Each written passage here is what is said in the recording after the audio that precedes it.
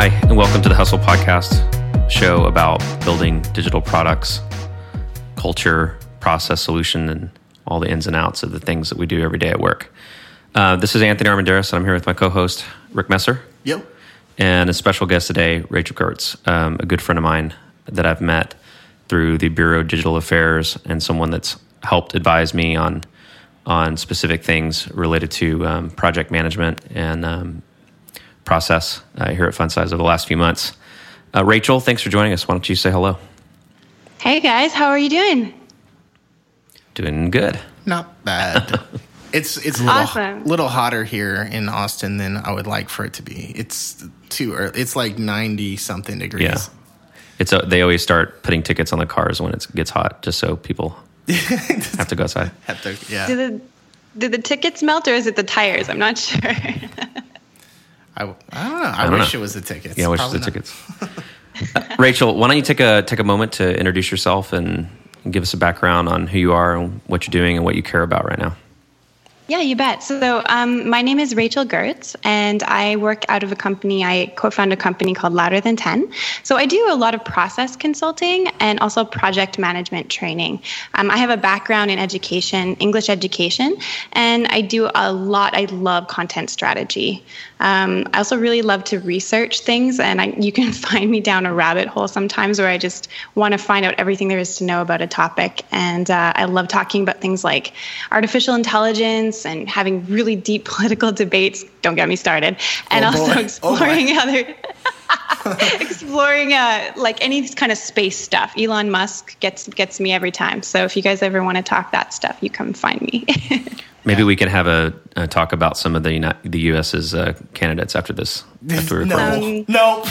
And you're in Canada, so I'm sure you're watching from afar, laughing your ass off. We may be joining you, depending on how this whole. We may be moving Funsize to Canada. Who knows? I was gonna say, I want to preemptively tell you that we have open borders and no walls. So if you do need to come here, please do, because we will welcome you with open arms. That's awesome. So I guess both of us missed Owner Camp Montreal. Are you going to be at Digital Project Management Summit in Houston? I plan to, yeah. It's one of those things where you just, I miss my friends there. We've met so many great people. I mean, I think that's where we first met. Hey, Anthony? That's right. What a great event. It's just super cool to see kind of like a little nest for people who are doing this kind of work. So it's great to see owners and stuff too coming to some of these, and creative leads and all of these other roles as well. Those of you that are listening that are designers or owners or project managers, you should definitely check out the Digital Project Management Summit. They do one or two events a year, and they're really, really killer. The one that I went to where I met you, Rachel, was probably one of the best conferences that I've ever been to. I think it was because we were talking about some of the things we're going to talk about today that go outside of what it's like doing the craft of design.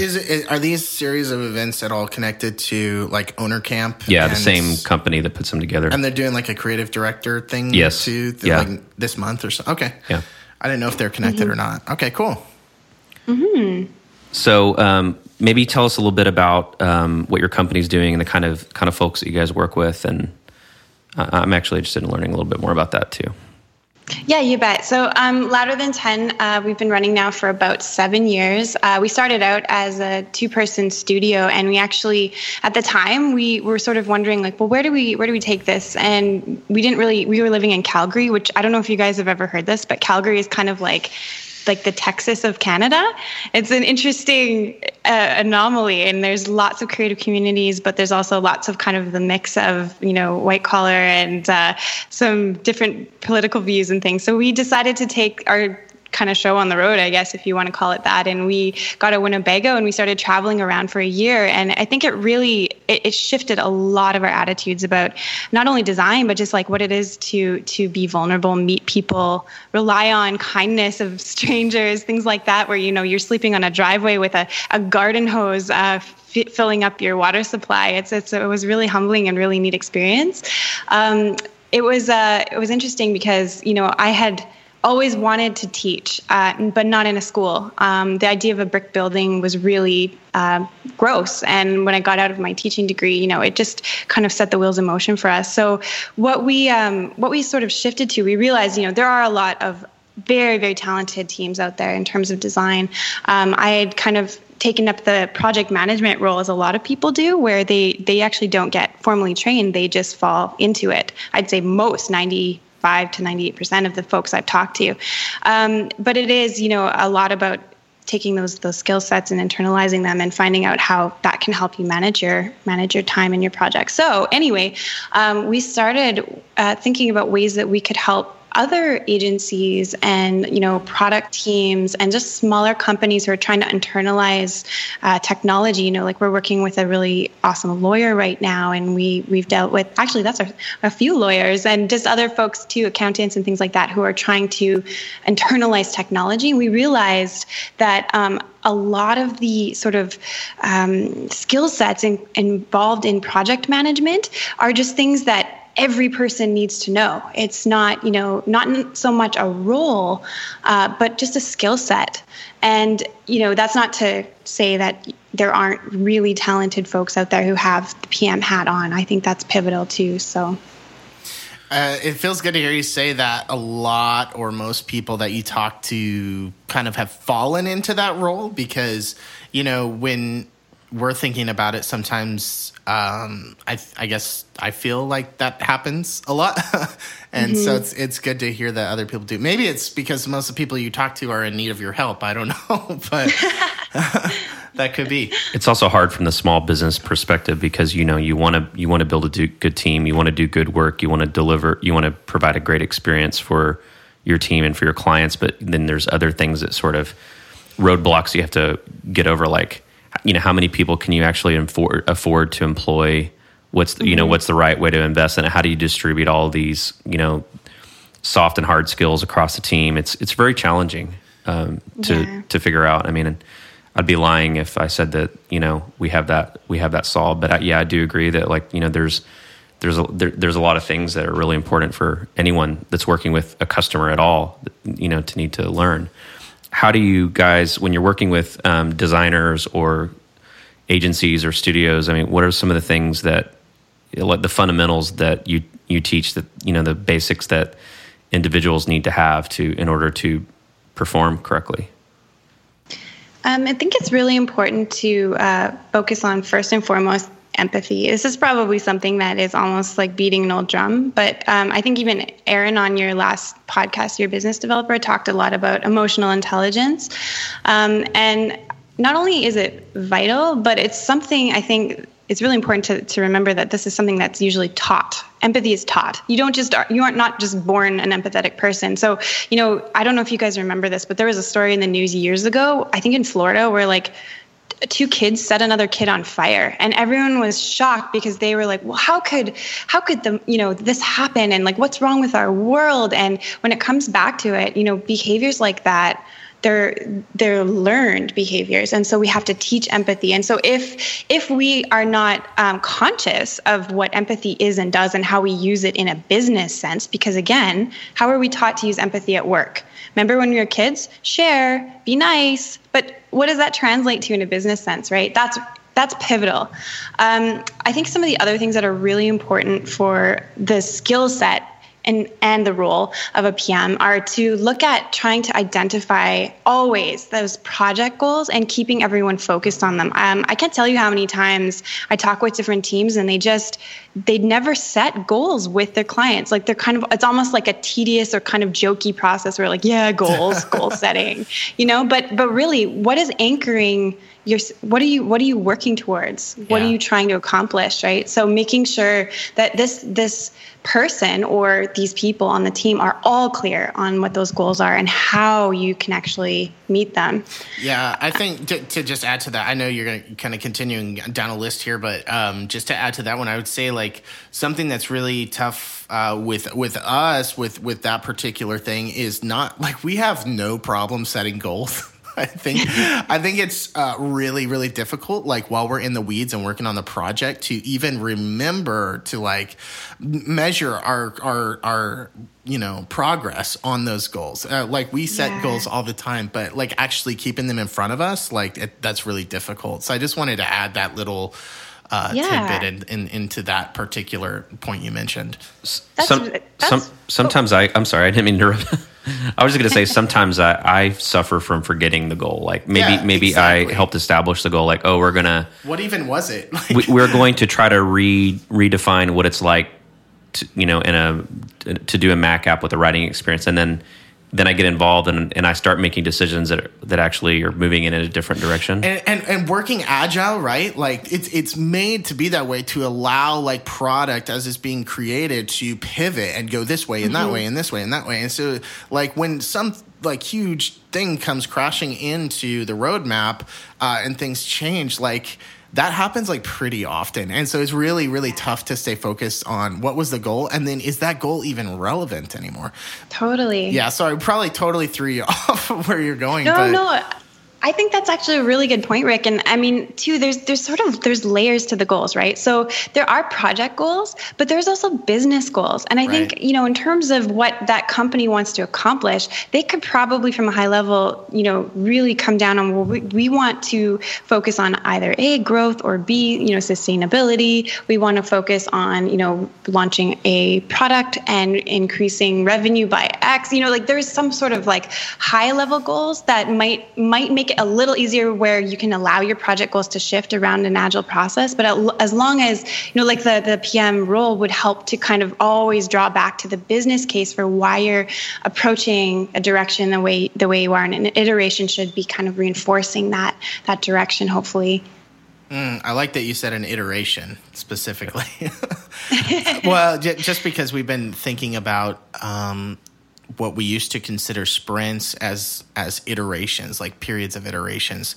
So I have a question kind of like back to what you were talking about and like the core of it. I mean, I really like that you're adding in like, look, whether there's a pivot or not, we need to make sure and measure that this is going against the business goals. Because even if there is a pivot, like, I don't know, you're halfway through designing a product and there's another product that has like a very, very similar thing. So you got to pivot. But then there's still business goals that sort of stay the same. Like we need to hit this particular benchmark. Just to kind of like put a period on that, I think that is actually something I may have just understood for the first time, is that while there's always product pivots, the business goals are typically not changing. It's just pivots based on what the way a business goal is trying to be reached. Just like, can't go that way. We've got to turn around and go around this way. Kickoff meetings and stuff like that have always been the hardest for me, because it's easy for me to get passionate and talking about design, but then sometimes forget to lay the groundwork for the initial goal planning. And there's a couple articles that I read lately that gave me some tips on like some very simple questions to ask, and one of them is how, like, as an agency, like, how do we help you as a client be successful in your organization? Because the answer might be, we need to like prove like speed or the ability to innovate, or another complete opposite might be, we need to like I need to build trust with my boss, and I need to do that slowly. And I think one of the hardest things that I think creative people or designers struggle with, unless they've been in the product world for a while and they realize it takes time to do things, is that they can get almost really excited about doing something big, like a complete redesign, and maybe get a little butthurt when they realize they can't do that immediately, that they have to do this baby step. But that baby step unlocks like some goal for the client or the customer to get the budget for the next step or whatever. And that goes along with the empathy thing that she's saying, like having empathy for the user and like actually leading them along something. Yeah. I find myself... Go ahead, sorry. Oh yeah, and too, with empathy, it's empathy for your client and where they're at. We have to remember we're not just building apps, like we're basically building businesses, and there's a lot of risk there. Yep. And they have everything to lose. We have a client to lose. And so when they are approaching us, they're putting their hearts on the table and hoping you're not going to stab them, right? So we really have to look at how we can use empathy. And I mean, trust absolutely is important, but it's sort of like one of those things that we have to consider, when we talk about miscommunication, how that can affect the project and the business, right? And what kind of impact that has. There's something called keyhole communication.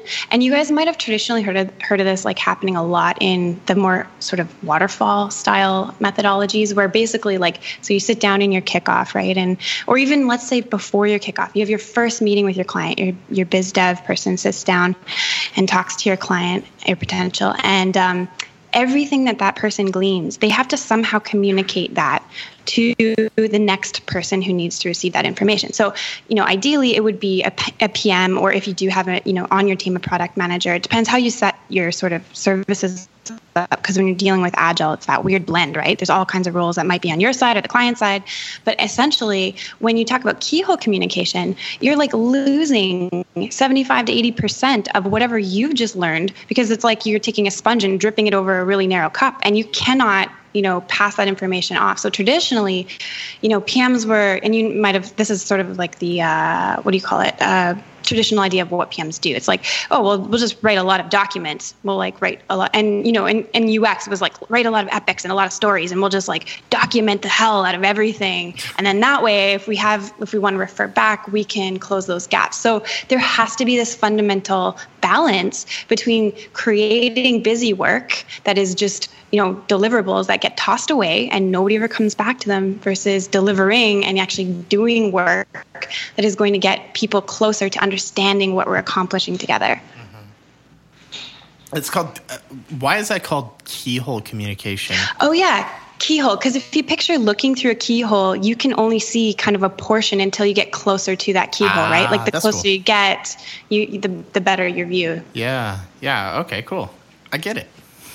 Oh, that's interesting. Yeah, it's interesting. Okay. And I don't know if I have a couple more too, if you guys are interested. Yeah, we'll let you finish your thoughts. Sorry to derail you so yeah, badly. No, that's so the other kind of areas that I think are really important are, a PM role, or so that skill set is to really be a champion for your team. They're basically dealing with a lot of pressure. There's deadline pressure, sometimes even just sprint to sprint, you're still dealing with a lot of kind of predictive pressure. And there's that disappointment where if you do create something and you might not even need to be too attached to the work that you do, but we all get attached. I know even when I make content and then my partner Travis is like, nah, does that really say what we wanted to say? I get a little oh, that's hard. That's really hard. But I'm going to just, okay, what are we trying to accomplish?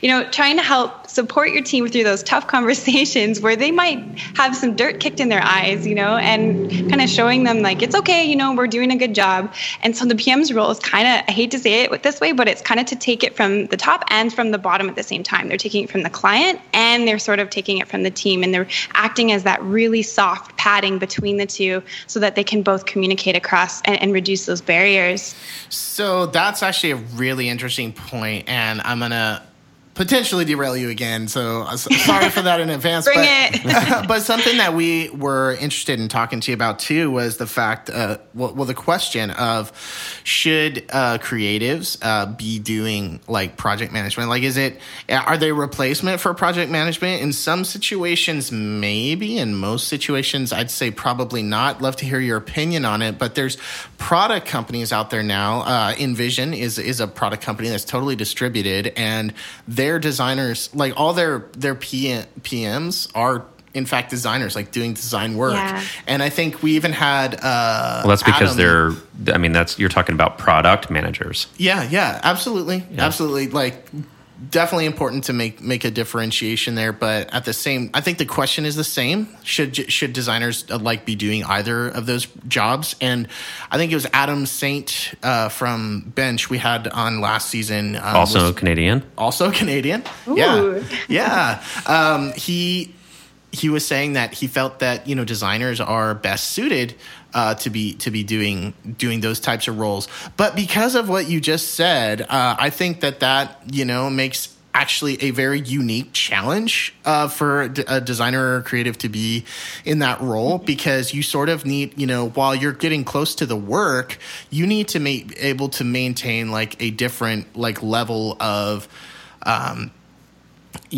objectivity, which is very, very difficult to do. And even like, I dare say impossible to do when you're actually like the one doing the work too, like how can you be totally objective about your own work, like that's really, really tough. So the question that I pose here is it practical to really think that, designers or creatives can actually fill that role without somebody else that's a sort of non-designer person supporting them?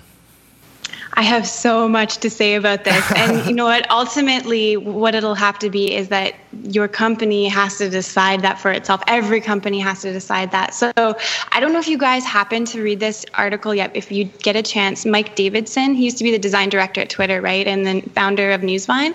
So he actually talks about his time at Twitter as a design director, and just like when he was working with product managers and sort of what the traits of those product managers should be. And I mean, essentially what he outlined was, again, empathy, understanding communication. And he added like that you should be able to have a really good business sense and a business savvy sense. And then finally, his thing was taste, which, that's a great thing to have as someone who's going to be guiding product development, right? So what I really wanted to kind of dig into, though, is that so whether or not you're product manager or project manager, I know, okay, there's a lot of people getting really flappy around the sort of the differences between those roles. I'm not going to get into that because that's a whole other conversation. But what I can say is that there is a specific role, and yes, every person on the team should have PM skills. Like all the things we just talked about, every team member should probably be hired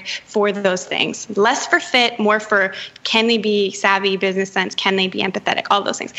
But the one thing is that the PM role is designed so that that one person is accountable for the project being a success. No one else carries that burden on their shoulders, but the PM's role is to be accountable for that project. And that means that PM role, they are supposed to not only be able to see what's going on in the project down to the detail, right? They need to know like if the code is working, or if the design and code, if there's a breakdown between the intersection points where, there a communication fell off the plate, or maybe they even are just not aligning with, again, those business goals, and they're going a little bit in the wrong direction. The PM needs to see those details, but the PM also needs to be able to balance that with a very high level strategy focus for where that project is going. Even if it's a product, they need to know, right, where the product is headed, and does that align with the weeds? Are we going in the right direction? Yep. If you look at every single teammate, they are not only carrying the load of the creative burden, right? And I hate to say burden because it's not a burden, but just in terms of the overall load that they carry, right? They're doing their design, they are coding, they are doing amazing content writing, they are doing research and UX. Who has the job of asking the tough questions about the project? Who has the job of going back to the client and reading red flags and risks from the client that are going to not only indicate, are we doing the right thing, but how does this impact the scope of the project and the timeline of the project? Because if you don't recognize the ways that body language, certain ways of communicating, even things like adding multiple layers of stakeholders are going to impact your project in terms of budget, timeline, and just quality, then you're estimating the wrong thing and you're doing the wrong work. So that's the thing that I kind of wanted to leave you with. And I know that's a tough, you have to decide for yourselves. No, I mean, I really respect that perspective. I think you actually gave a more definitive answer than I thought you were headed towards. So no, I appreciate that. And I think you touch on some very interesting things there. If a designer, right, is in charge of managing a product in addition to being the designer, and the design is having a problem, who you're going to blame? or who are you going to hold accountable for that? Like, hey, we're having some design problems. Well, it's pretty logical that you'd hold the designer to that. But if that designer is also having like some project, like, you know, like the roadmap issue, or like if it's client services, like the client is irritated about this or that, then who are you going to hold responsible? The designer?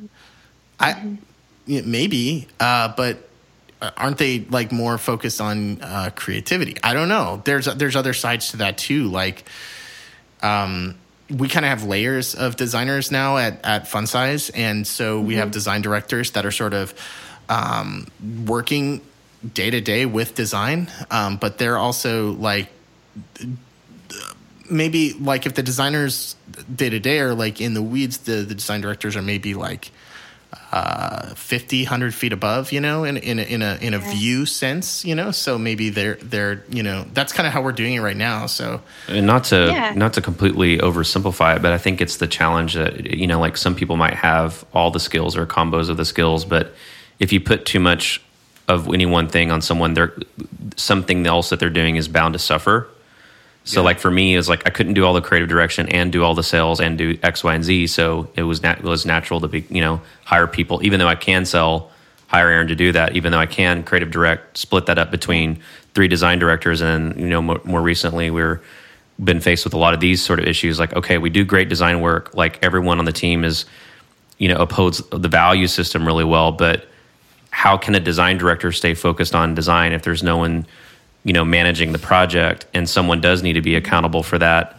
Because, you know, like right before we started hitting the record button, you were talking about something that was really important to me about managing the expectations and what happens when you fail to deliver even once, right? You fail to do something once, you might lose that trust forever. And you know, like there's so many ways to structure teams, and I think that's really important. You know, I still have a lot to learn about like how the best way to do this. I mean, I wish that, you know, budgets and all that weren't a concern, because I would just, you know, build this like most perfect team. I think we should go back to the way where you were doing like creative direction, sales, like all the biz dev, and and actually designing too. Like we should just go back to that. I think that was working pretty good. Yeah, we've had a lot of experiments with how we do this. I think the thing that we're doing right now, I have the most faith in. We hired someone to kind of, you know, step in and kind of be a head of projects. And the part of it that, you know, even though, I mean, I'm not as tactical in the work as Rick is, but from the business management side, like someone that really makes sure that we're delivering a delightful, productive process, and that we're adapting, and that we're aligning to values, and, you know, measuring the client expectation. How that one person will add the right value over 6 to 7 projects at a time, I don't know. A lot of this whole thing, you know, building processes and kind of refining operations, it's all about a bit about experimentation, right? Because I don't think anyone does have the answers. We're just trying to figure out better ways to work, and there's so many different approaches and methodologies, and it's like you can't get bogged down in a methodology or, you know, like roles and titles. It has to be about doing good work together. And I think you guys, like I really respect all of the information direction that you sort of shared over the last little while, because I think that's really, it's showing that no matter where we are on that sort of, you know, phase in our businesses, like you're still learning. Everybody's still learning. That's right. And I think that's super powerful. Yeah, I mean, I think that, you know, the way we approach product design is that we embrace an agile process. We're really only, you know, planning like 2 weeks ahead. Because it's sort of just unrealistic to plan beyond that. And like that, we've sort of taken that to the concept of how things are working with Fun Size, you know, like we're trying things out like constantly and just kind of feeling it out as we go, and trying to just, you know, like be really, really critical about like, is this really working? No, let's try something else, you know, and be just very open-minded at doing so. I think the other realization to me is that I'm sure every freelancer studio agency has a similar problem, but not one project is identical to the other unless you're just making, like, unless you specialize on one thing like e-commerce design or something that specific. You know, and to me, what I think is interesting is having all these different people with all these very different skill sets and being able to move them around if you need to, right? Like have a project manager and pair that person with a designer for this project. This project, just pair a couple designers together. I don't know, but that seems to be the best, solution that I can come up with, until, we're in a position where we can, structure everything in a more, identical fashion. But it is tough. And it is very, clear that, it's really tough to be doing, 4 different things and doing those all at, the same level, same level of work. And, I think where you have a lot of value to bring here is that you've been in this world for a long time where I haven't.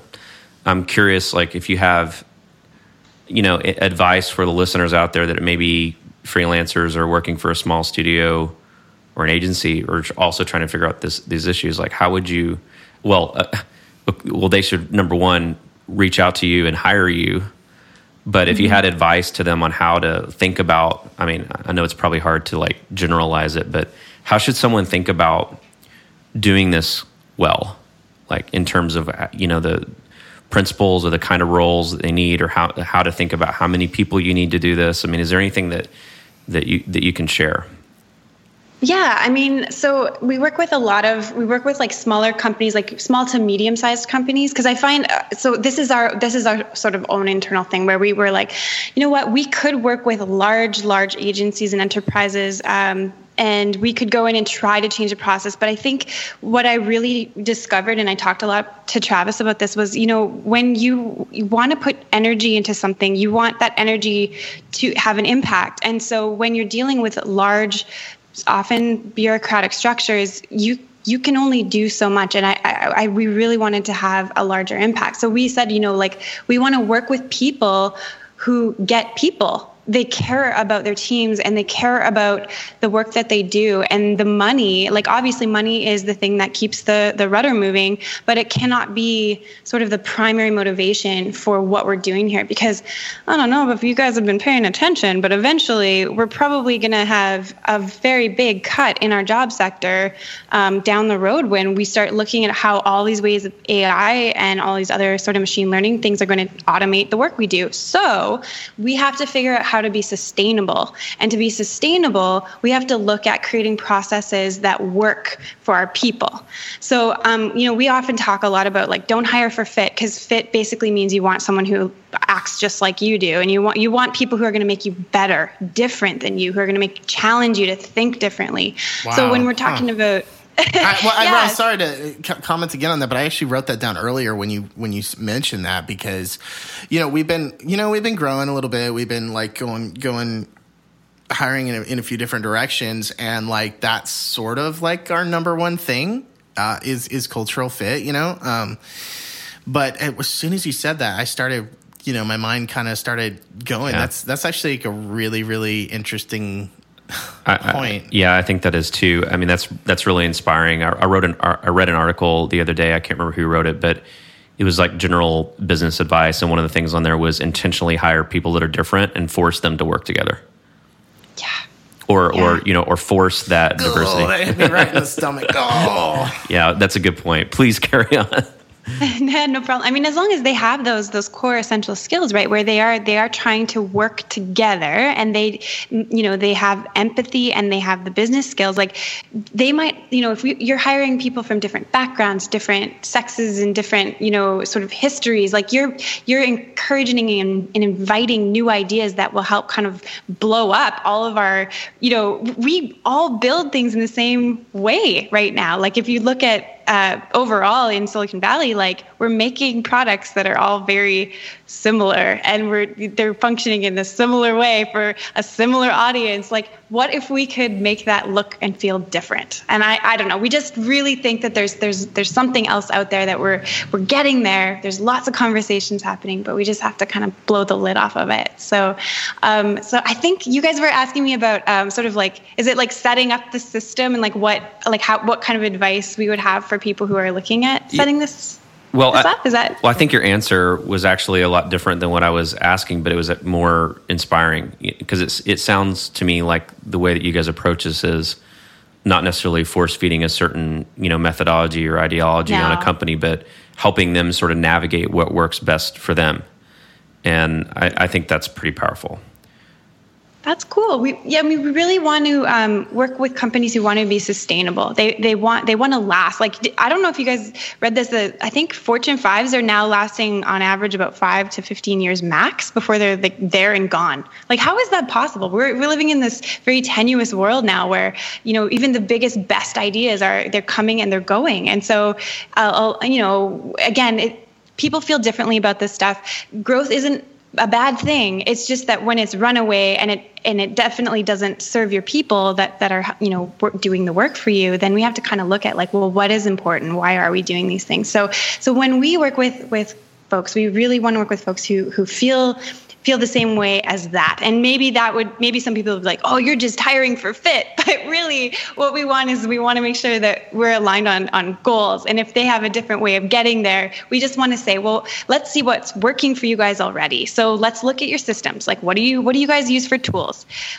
What's your project drag rate? So in other words, do you start projects when you say you're going to start them? Do they end when you say that you're going to end them? Because you can actually get a lot of information from a company based on those details, right? If they drag a lot, then there's something happening that is causing that drag, and you have to go into like project profitability. Are you guys consistently under or less than 10% over on your project budgets? And if you're over, why is it happening?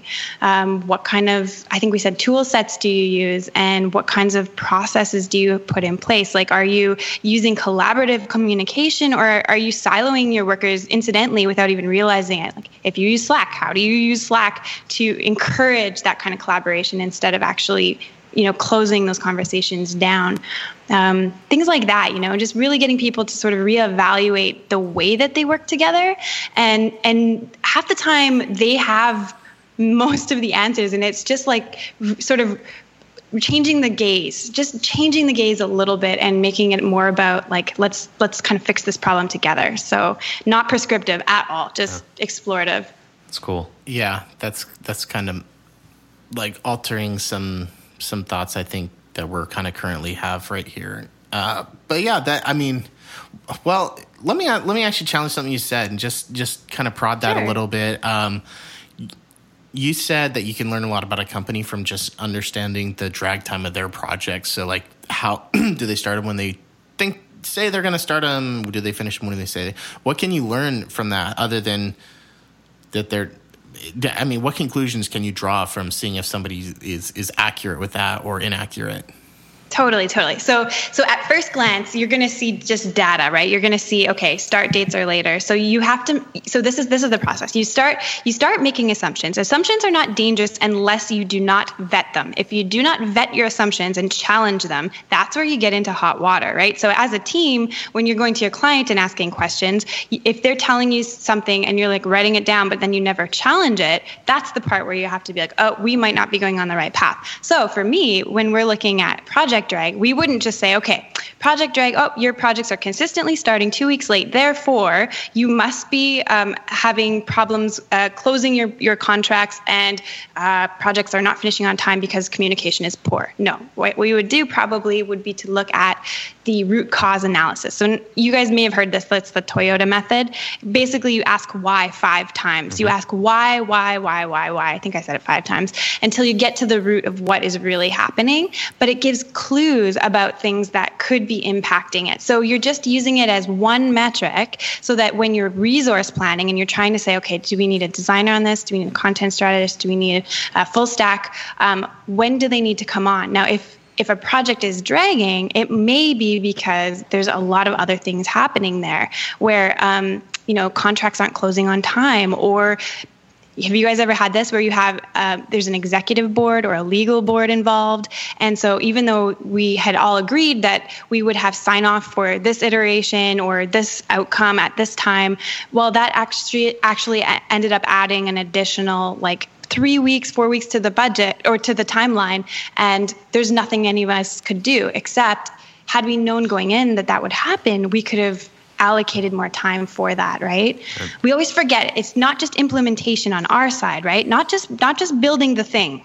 it is about planning for the response on their side for processing that too. So I know that might differ from a lot of the agile approach that you guys might take. So just a different way to look at it. I think it's the same principles, like the things that we do, like Rick said, we plan every 2 weeks, and those, sometimes that's very what you're going to do and it's concrete. Sometimes it's assumptions. You don't know exactly how long something is going to take, but you're saying, oh, well, let's invest 3 days into this.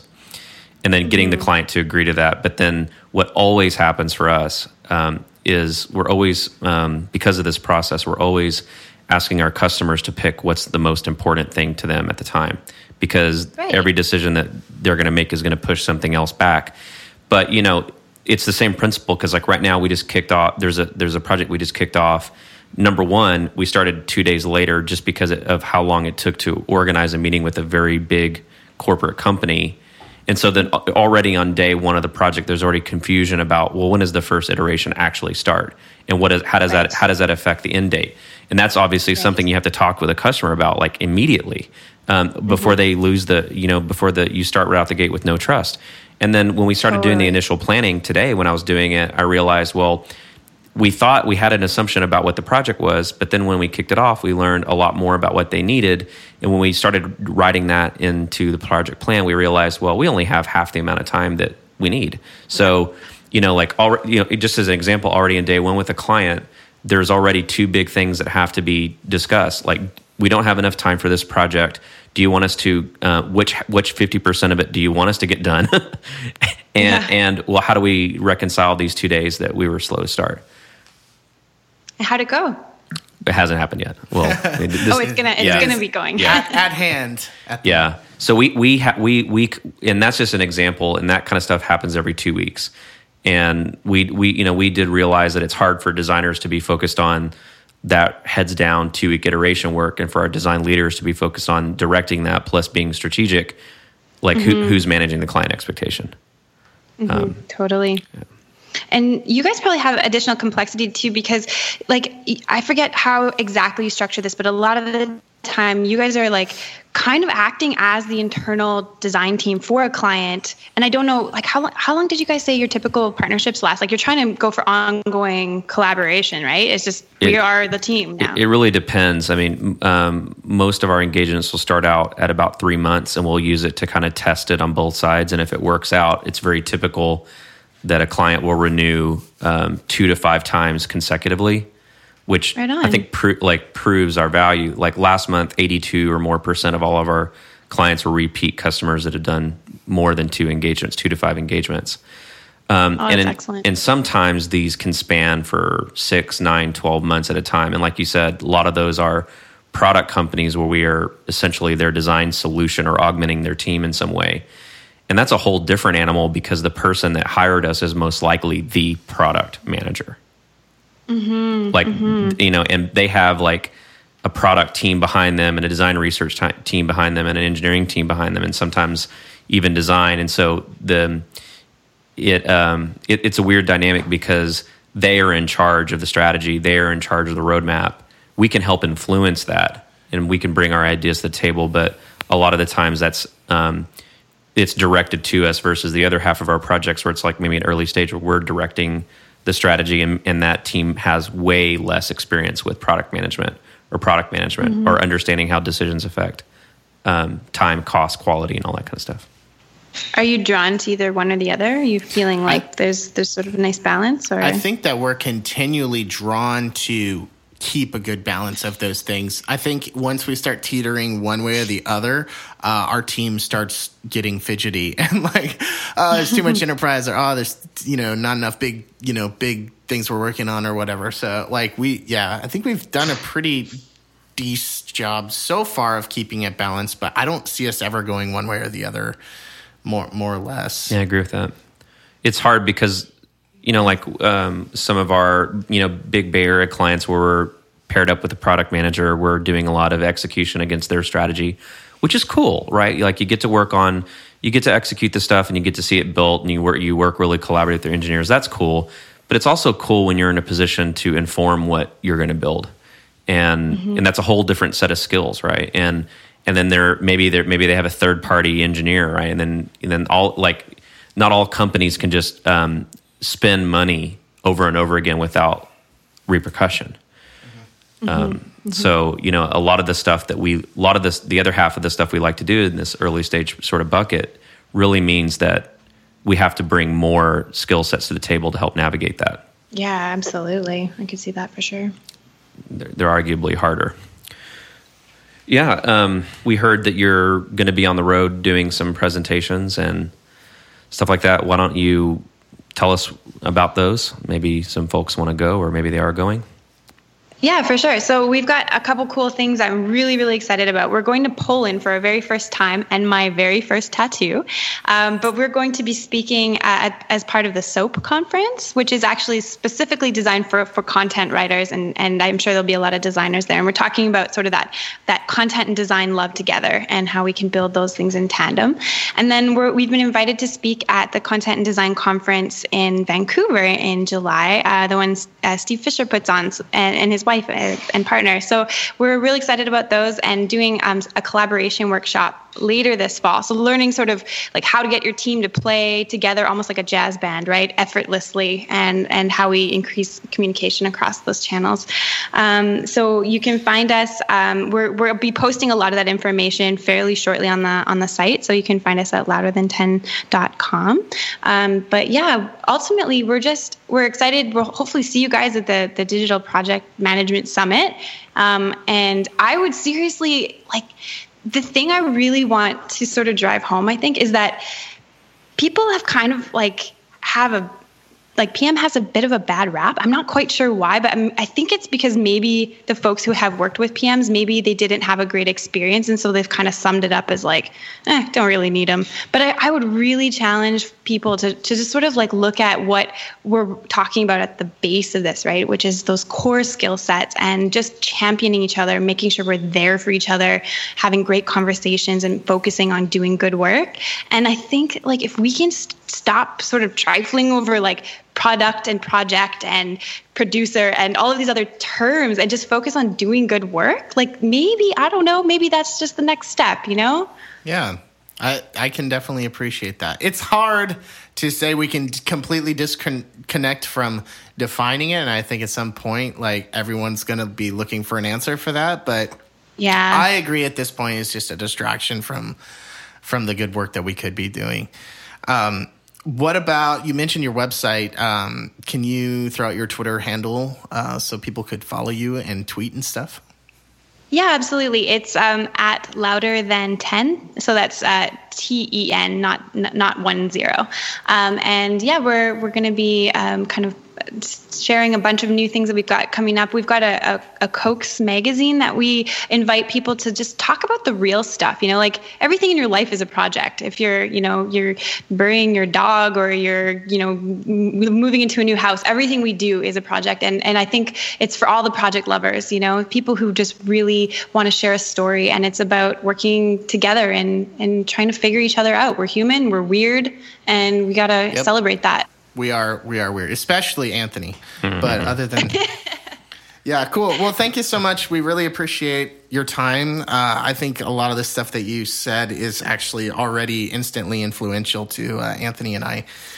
So thank you very much for sharing your wisdom today. Appreciate it. I love you guys. I really thank you so much for just keep sharing this stuff. This is amazing, and it's just really neat to be, trying to talk to more folks who get this stuff, and you guys totally get this. It's really neat to be able to, share that. So thank you for this opportunity. Oh, thank you for making time. And whether or not I can make the conference, I'll definitely drive down to Houston and hang out. Just let me know if you're coming. Yeah, you bet. That sounds great. All right, cool. Thanks a lot.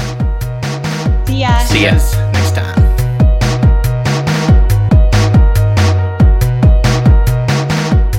Hey, thanks so much for listening today. This is Rick. I'm sure you've all heard of Envision. The product is practically synonymous with screen design. We're stoked that Envision is now a sponsor of Hustle. Something we love about Envision is that they are so highly involved in the community. These guys really care about where design is going, and they support creatives with loads of design resources, UI kits, design process, and interview articles on their blog, which is great for just general inspiration when building products. Aside from being a great prototyping tool, they also have features for project management, creating mood boards and presentations, live collaborative screen sharings, and like a million other useful things. I literally do not have enough time to even list all their features, but they pretty much got what you need. Bottom line, they don't just want you to be a user, they want to empower you with their tools so that you can do your best work, and I think that's pretty cool. Overall takeaway, if you haven't heard about Envision or haven't checked them out in a while, just play around with their latest features. They have a free trial and a really impressive lineup of industry-leading design and project management tools. Their homepage is just envisionapp.com. Go check them out. Hustle is brought to you by FunSize, a digital product design agency in Austin, Texas that creates delightful, innovative products for mobile, web, and beyond. Visit us on Twitter @FunSize or visit our website at funsize.co.